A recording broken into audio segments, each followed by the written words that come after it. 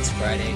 Indeed, it is Friday. It's actually technically Friday as well. Eric and I have met late this evening, and it's super late. I think we finally got this thing down, Zach. Recording Monday's episode on Monday, recording Friday's episode on Friday. Yeah, it's like we're trying to sync up the time as much as we can with all the things that you guys write in, because as the next season approaches, we are a slow and steady and sad 72 days away. But I feel like that's also happy, you know? It's 72 days closer than what we were, 73 as in yesterday, only a few minutes ago. The question is, once we go out of the on season, what does that become?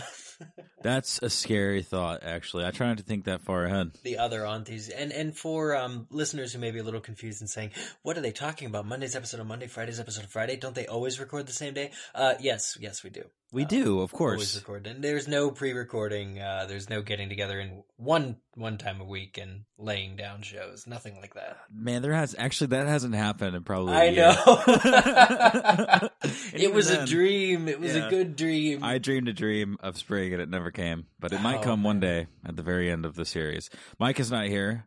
He's traveling to the Crescent City. Yes, the Crescent City. Which is the Crescent City? Should I Google this? No, I'm going to continue to Taco Bell, and we'll figure this out later. It is New Orleans. Nolans. Also known as the Big Easy, or the city that care forgot. Oh, that's terrible. The two of us are alone tonight. It's a very cold evening. I have a window open behind me, and I shouldn't. But there's just something about a fresh breeze that I like, no matter the temp. I'm looking at our latest episode on WickNet, some very kind words from some very kind people. And you know what? It just feels good to be here, just to be hanging out and just to tell everyone hello, because we're at the very end of A Clash of Kings. There's only a few chapters left, and we're finally cracking into some of the rich material that you all have talked about for like the last couple of years, and it's just getting to the wire, if that makes any sense. It's just everything is so nail-bitey, and you go into this chapter and it's just so much imagery, and you don't really think to care about all of the imagery, but what Tyrion's going through is some heavy shit. Yeah, and it's fun because even if you don't care about the imagery, you get to a chapter like this, and that's pretty much all it is. Right, you're forced to. He's not physically going anywhere. He's in bed. He's recovering from his wound. Plural. So it's really kind of a chapter that the whole format is dream time, and he's coming in and out of consciousness and deeper layers of sanity, consciousness, all that stuff. And so really this is George R. R. Martin's writing at its best. And I say that, but really he's just the best at almost everything. Chapters where heads of state are coming to town, small council meetings, dream sequences, green dreams, crowd, mobbing, all of it. We've seen it all in this book.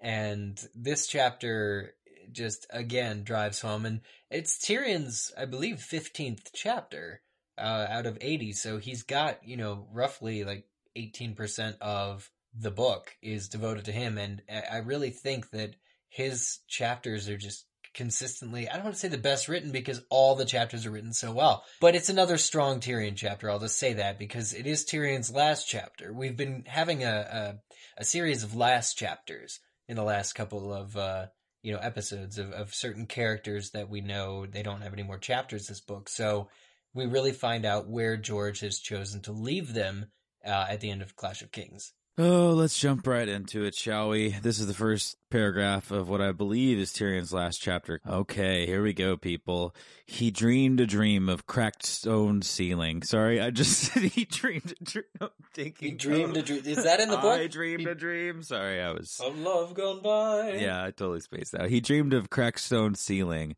and the smells of blood and shit and burnt flesh. You'll start to hear an accent come out for no reason. The air was full of acrid smoke. Men were groaning and whimpering all around him, and from time to time a scream would pierce the air, thick with pain. When he tried to move, he found that he had fouled his own bedding.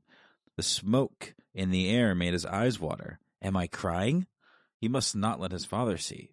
He was a Lannister of Casterly Rock, a lion. I must be a lion, live a lion, die a lion. He hurt so much, though. Too weak to groan, he lay in his own filth and shut his eyes. Nearby, someone was cursing the gods in a heavy, monotonous voice. He listened to the blasphemies and wondered if he was dying. After a time, the room faded. So he's laying in his own filth. This is like that scene in the House of the Undying, the dead banquet, only it's from the perspective of somebody who's at that banquet. Like, if we could forget for a minute that banquet is shockingly literal in the next book, and just think of all these tortured souls, dying men who are, surrounding him, and bodies are being piled and lit on fire, and clearly, like, he's not physically in a field, but he imagines himself there, and bodies are being carried, and they're infested, and lost limbs are being towed, and it's really just the richest imagery but when I'm imagining it, I imagine it being blurry, like it would be if it were done in the show. I imagine it, and cries and people crying out, and you can't find the source of voices, and it's intense. It's absolutely really, really intense, and it's all a struggle of identity for Tyrion. He's remembering who he is. And I think, really just in terms of like when I was sick as a kid, and I wasn't, sick too often, I don't want to say, but when I was, you have those sleepless nights or really heavy sleeps and fevers, and he's recovering from a major injury. And so it's not uncommon to shit the bed. Yeah, right. Or something like that when you're that messed up. No, and you're right. He's drugged with milk of the poppy, throughout this chapter, and who knows what that does to you, stomach wise, but he really is kind of on the verge of death, but it's not this chapter for all that it is. I don't get the sense that it's overly spiritual, that there's some voice from beyond the grave. Voices from beyond the grave don't talk to Tyrion the way that they talk to the Starks. This just appears to be like a near-death dream. I want to say near-death experience. You know what I'm saying? It seems to be more in his head than it does the spiritual realm. It's still powerful. It's still important. It's more about his life and his regrets, though, and his experience with war. For instance, he says that all these people, I sent them to their deaths. So it's like his conscience is really weighing in here as he is healing. He is slowly being spared from the fate that he sent everybody else to. Yeah, it's a scary thought. Reading this chapter kind of hit home with me a little bit because, as you know, I spent a whole lot of time in the hospital when I was younger, and right. I got into this pretty terrible, life-altering, serious, injury-ridden accident when I had just turned 18, and it's really strange how George wrote a lot of this, because I felt like he himself had to either be close by when something like this happened, or his imagination was just so strong, because so much of this is so almost literally translatable to something that people who went through what I've gone through before would actually experience. And I spent some time in the intensive care unit, before I was able to go into other places.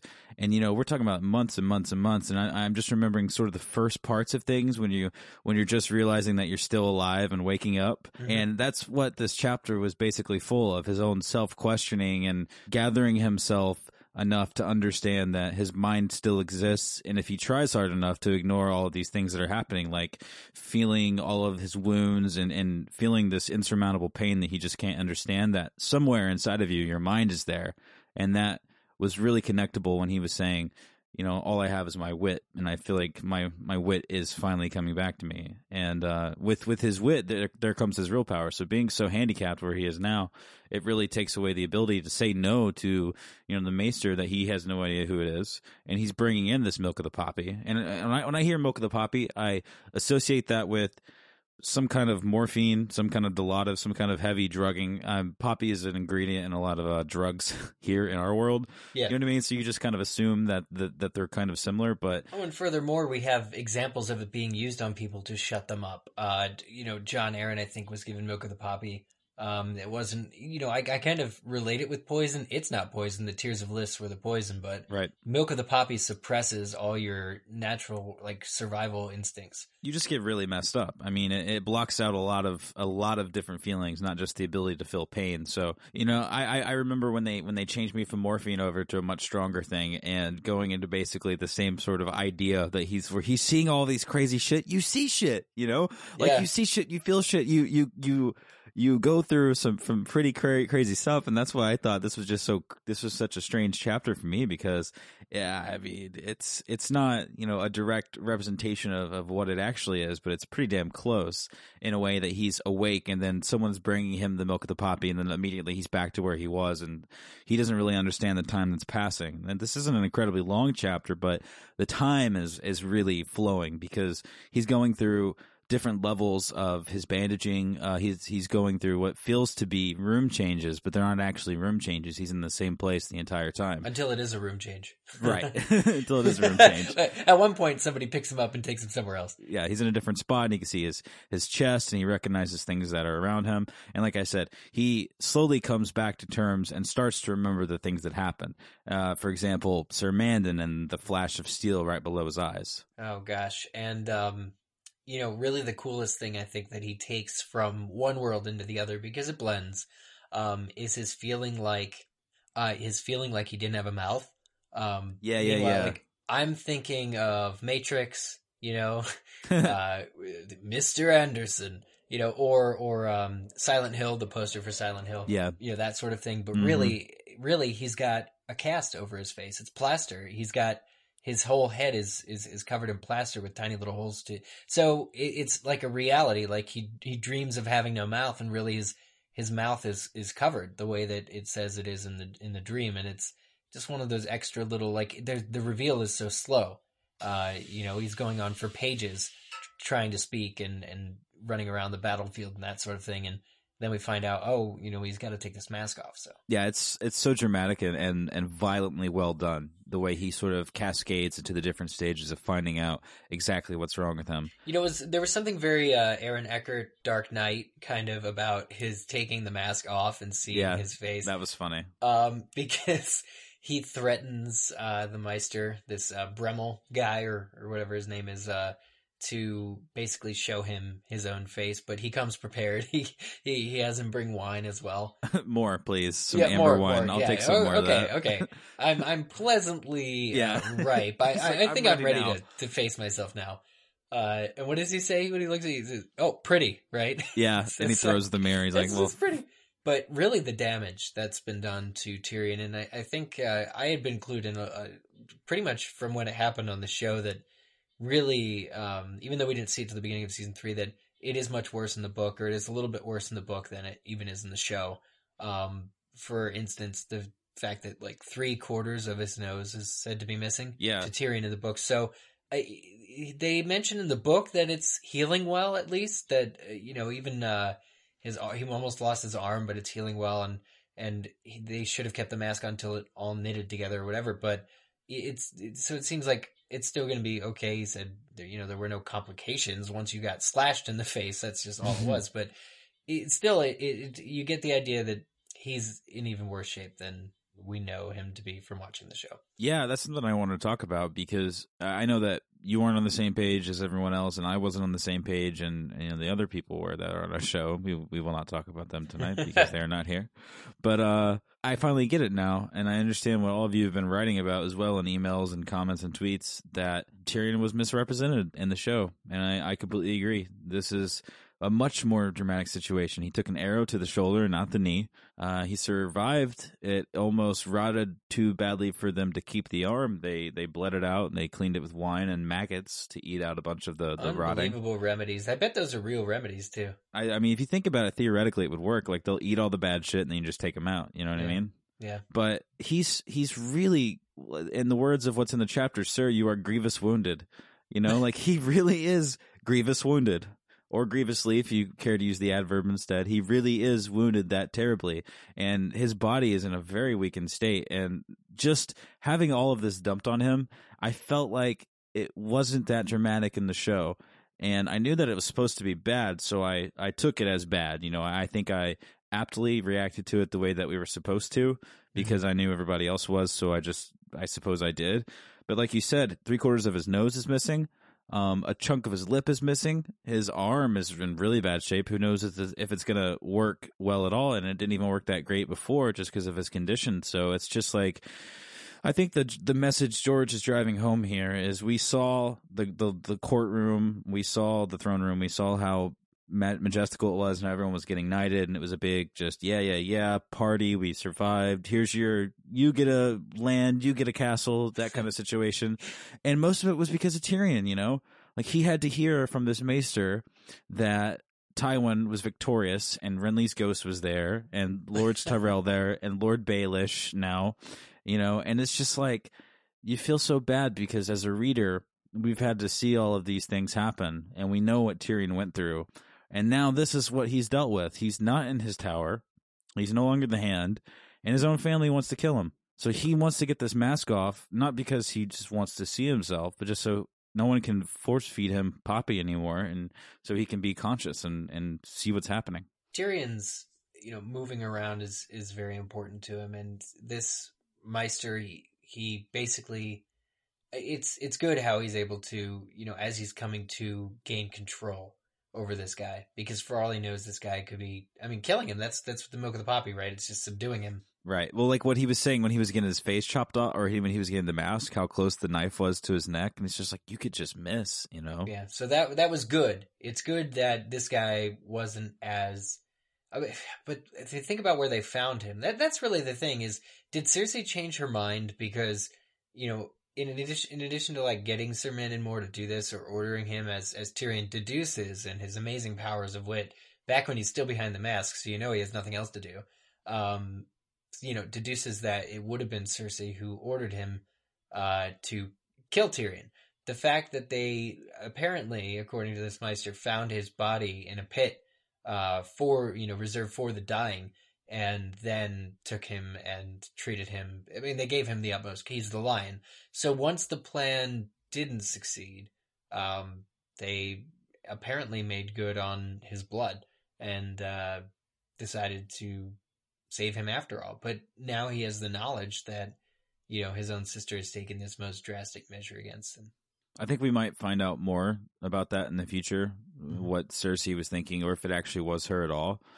I think we're kind of meant at this point in the book to just kind of take his word for it. But maybe the fact that they won plays into her decision making, or whoever's decision it was to keep him going, or I'm sure that 3/4 of it was that the people who found him, probably brought him up to the castle and were like, this is Lord Hand, or this is, this is still Tyrion Lannister. And at that point, your dad's there and everyone's kind of celebrating. What do you just kill him? Yeah, none of that brother-sister bickering shit will happen in front of Tywin. Right. Not at least, none of that backhanded murder. Sorry. And he didn't really even know that they'd even won the battle. The only reason he understood was that in and out of his dreams, he realized that, yes, I am alive. This isn't the afterlife. My I'm head's not dead. not on a spike. Right. Which, you ever see the movie 8 Heads in a duffel bag? No. there's a dream sequence. I don't know if I want to spoil it or not, but these headless heads sing a song. It's pretty fun. The night bus. Yeah, that's the last thing that you want to wake up on with your head on a spike. But regarding Tyrion, we don't know how much time has passed necessarily. It really, time in this whole chapter is not referenced. It's fluid. He's going from one place to another and one time to another, and he is able to come to and kind of make sense of it. But we're still left with this feeling of, oh my god, like, okay, he's alive. It's like really, in terms of what I was saying before about leaving these characters, sending them off in a certain way by the end of the book. Tyrion's chapter ends pretty hopefully. Bronn has been knighted. Who saw that coming? And Tyrion is able to reconnect with Pod, and he begins to arrange for his own people to begin taking care of him. But of course, there were several things he saw in his dreams throughout the chapter that we should also mention, for instance, with Tysha, which I thought was really interesting insight, because it seems like when Tyrion was telling Shay that, oh yeah, this woman, my brother paid her to be really, really good, and I fell in love with her. It really doesn't seem like Tyrion was, he calls himself gullible, but the things that she was saying to him seemed so genuine, and so, they must have paid her a lot. But it really just broke my heart reading the things that Tysha was saying to Tyrion. For we know what happened to her. We know how that went south. And hearing the actual words that she was saying and kind of living Tyrion's memory of them two together really is a fascinating thing to get in this last chapter of this book, and it endears us to him even further. But man, what a bad egg. I was just kind of confused because I didn't, I guess, understand the full scope of the relationship and how long they had actually been with each other. But neither did I. He's kind of reliving, he's saying that we would wake up together and basically hang out in bed all day in a more softer term. Which is, I mean, in a younger Tyrion Lannister's world, that's a great day. He's hanging out and having a good time. He's not worried about the kingdom being at war. Someone else is the king, And they had jokes about servants getting kisses and stuff. It's like they had a life together. Damn. Really just wasn't this one night thing where he wed her and the next day, it's like the coins. They knew each other well. It's just such a friggin' shame. And I was thinking about Jaime because he references his brother. He has this dream where he's being knighted by his brother. It's just like, man, in that moment, and Jaime too, it's like, this family owns you, man. It's like they just totally, again with Tysha, it's a terrible situation, but that's the kind of wrath that Tywin and Jaime have.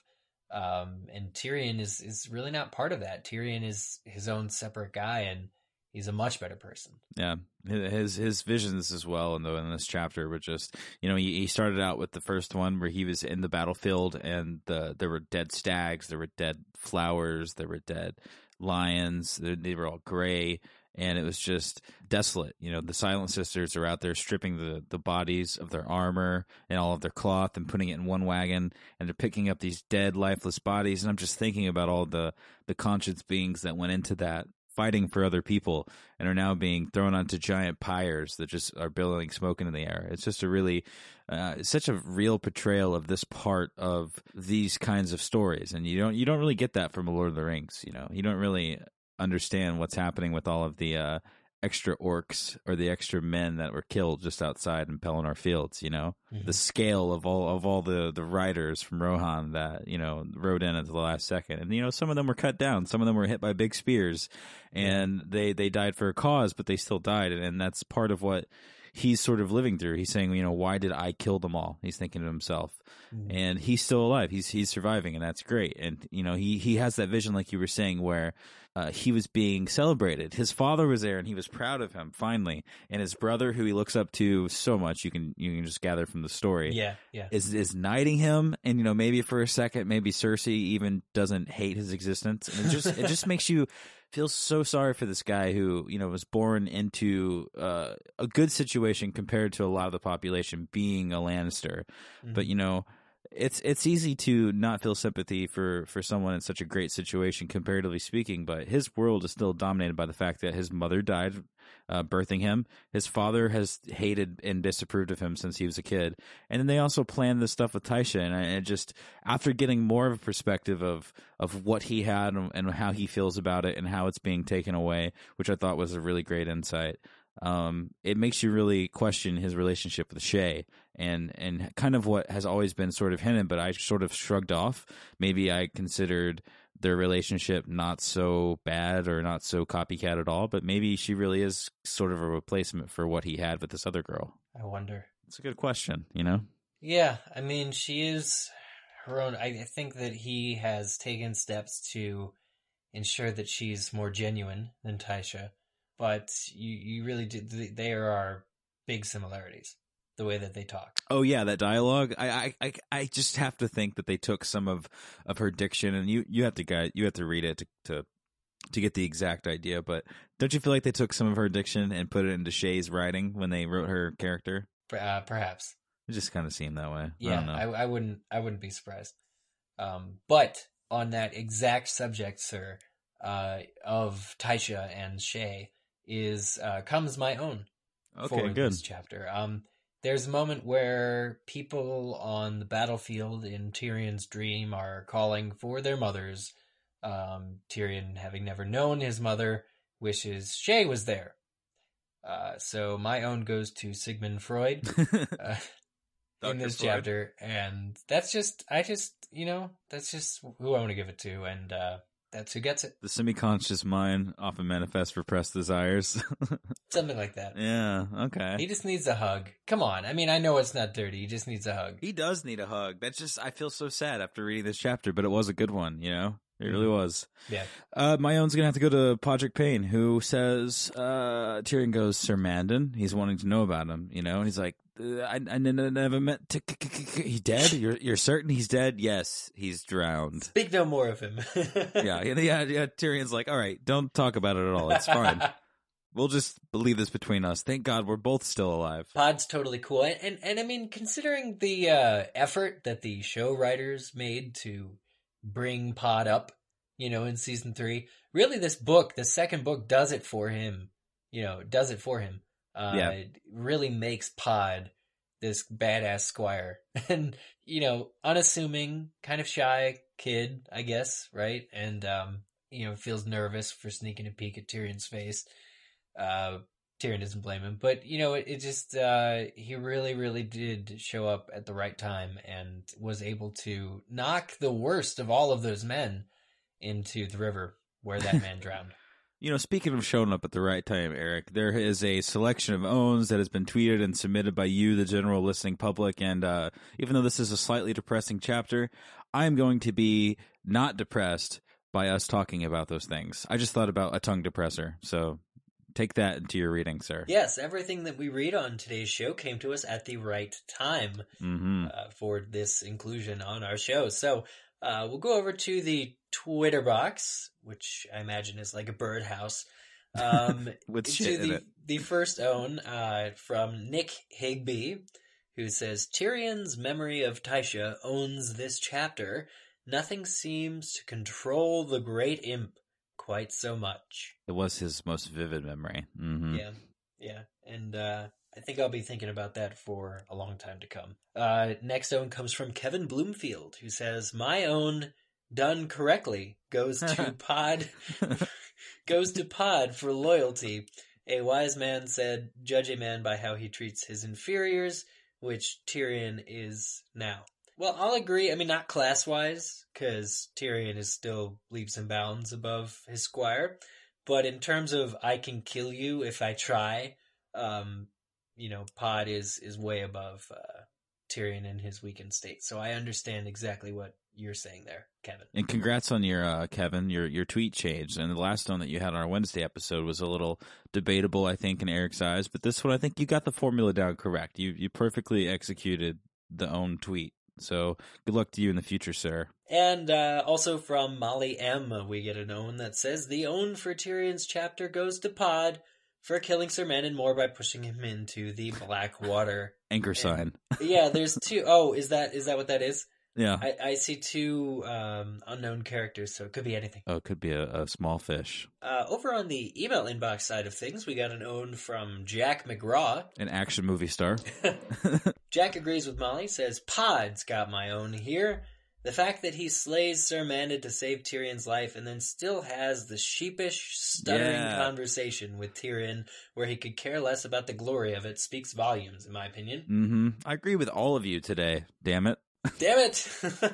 Well, it's easy when the chapter is so filled with owns, and I'm so thrilled that nobody gave the own to Tyrion this chapter. How dare you all. They know the rules. They know the rules. Well, and that concludes the owns that we sourced so far for this chapter, but we did get a number of other comments. For instance, we got a comment on Twitter from Amy Christina, who says, I just finished A Storm of Swords. ASOS. Therefore becoming officially sullied. Oh, wow. Moving to join Micah and Selena. And this is the kicker. Oh, Amy God. adds, it feels so good to know things. That's not fair. Why would you say it? You knew that I mean, if you had any kind of a true sullied person would know, since you know so much, that Eric and I were going to have to record tonight alone.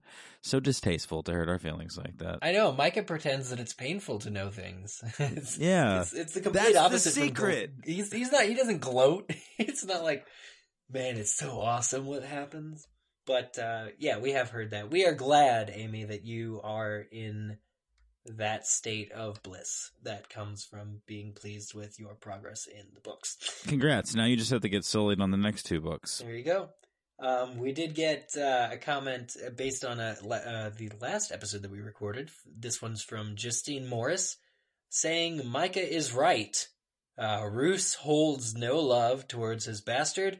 I think Roose thinks of Ramsay more as a soldier than a son. Well, strictly business. That adds some insight into the discussion of whether or not we can judge the son for his father and the father for his son. I feel like it's the right time to read a comment from winteriscoming.net from Renly's Peach, who says, first for Peach, I mean Hodor. The only reason I brought that up is because I know that everyone is so excited and the chapters are getting so rich right now. Turncloak says this is my chapter, or my, slightly misspelled. So basically, what the gist of what I'm trying to get at, I know we've been reading some of your tweets and some of your owns and stuff. I just feel like, we're getting into the meat of what's coming. Season 4 being so damn close, this book about to end, ASOS on its way. It's just exciting because just if this is any litmus test to what's coming forward, like I don't know what's next for Tyrion outside of this chapter. I know what they put into the show, but I have no idea what happens to this guy because I know that I didn't know that this was going to happen to this guy like this dramatically. They didn't represent it, in my opinion, as harsh as they could have in the show, and I don't really know exactly why. Well, on that particular comment, I want to just recall something I remember from an interview about. David Heyman said that regarding Voldemort and the look for Voldemort in the Harry Potter films, bear with us, listeners here. We're talking Harry Potter speak. Mm-hmm. The reason they didn't do slits for the eyes, because he does look like a snake. He has slits for eyes in the books. Mm-hmm. Is because I'll translate. The eyes of the bad guy. Bad guy, they kept Ralph Fiennes' eyes and didn't bother giving him contacts because the eyes are the window to the soul, and in order to get with the bad guy and where he's coming from, you need to see that soul, whereas if you gave him slits for eyes, you make him into a monster, and it doesn't translate as well that he's actually deep and like evil. It's just monstrous and evil are two different things. Also, it's less makeup to have to put on at every scene. Well, they took away his nose. I mean, he was basically like Tyrion. Wow. There's a comparison for you. But I think that's really the thing is that Peter Dinklage still needed to act, and you need to have a character who's even though he's described as being grotesque, you need that charisma to be able to show through everyone because he still has to win armies over. And without him being, part of the most powerful family in the real world, we as readers and viewers need to kind of see that charisma a little bit more than we would in the books. Yeah. And just as we begin to wrap up the show here, we got an email from Katie Goldner, who wrote in to tell us this is a funny story. I love the show, and I really hope you guys go straight into reading A Storm of Swords instead of waiting until season 4 is completed. Storm of Swords is my favorite of the series so far. I emailed you guys because something sort of funny happened today. Mm-hmm. I was walking to class this morning in the -5-degree Wisconsin weather while listening to Wednesday's episode. I was so into the episode and laughing at the part about camel eyelashes. Oh, God. I'm glad this isn't an iTunes review. Other people can see that we talk about camel eyelashes. Uh-huh. Anyway, I was laughing at the part about camel eyelashes that I crossed the street at a red light and nearly got hit by a car. Well, are you okay? She goes on to say, also, did you guys know that Alfie Allen and Lily Allen are brother and sister? Unrelated, but important. Yeah, completely unrelated. I almost died today. And, hey, Alfie Allen is Lily Allen's brother. Yes, we did know that, actually. Yeah, there's the song. I may have mentioned it on an early show, but Lily Allen has a song called Alfie. Yeah. Which is all about how big of a stoner her brother is. Yeah, he literally doesn't leave his room, and there's a cloud of smoke, and all he does is play video games. Still, yeah, hilarious. They still hilarious. live together. I wonder. In their mom's house. I secretly wondered to myself how true it was then. But it's fun to see him set a name for himself there. Absolutely. Well, we wouldn't want you guys to get hit by a car or run in front of traffic, but definitely don't go through those lengths to get in contact with us. But if you do want to get in contact with us, you can do so safely on the sidewalk or only when the white man on the crosswalk says go. Mm-hmm. by contacting us at contact@gameofowns.com via email, or on Twitter at twitter.com/gameofowns, or Facebook. You can scroll upon our wall, facebook.com/gameofowns. And we do have an Instagram now. Instagram username Game of Owns. There you go. There you go. And double tap those pics. We'll post some soon. Tap them. I haven't seen them. I've at least as long as they're the same ones on Facebook. But I haven't posted any more on Instagram. I should probably do more that. have happened on Facebook. So, and Mike is not here, but that does not mean that ratings less than 5 stars are acceptable. They are not. Over on the iTunes store, you can rate and review us. Next time Micah comes on, he will definitely read some of the latest reviews. We always enjoy those. Thank you for sending them to us. Yeah, give him a present to come back to, because he's away on a work trip. It's not like he's out getting a tan. He's out working with tall people who are great with basketballs. So just give him a little present for his return. Bake him a crescent-shaped cake for his return. Yeah, I love cake. Well, with all these terrible and desolate and sad thoughts, we leave you guys until our Monday episode returns.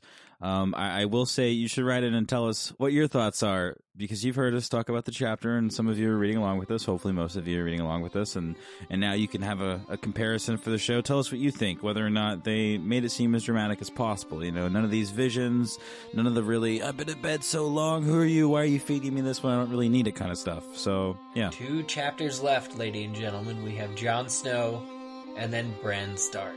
And then it's the end of Clash of Kings. Needless to say, we will cover both of those chapters next week. And that's the way it was. It's Friday, everybody. Enjoy your weekend. That's Zach Louie. That's Eric Skollington.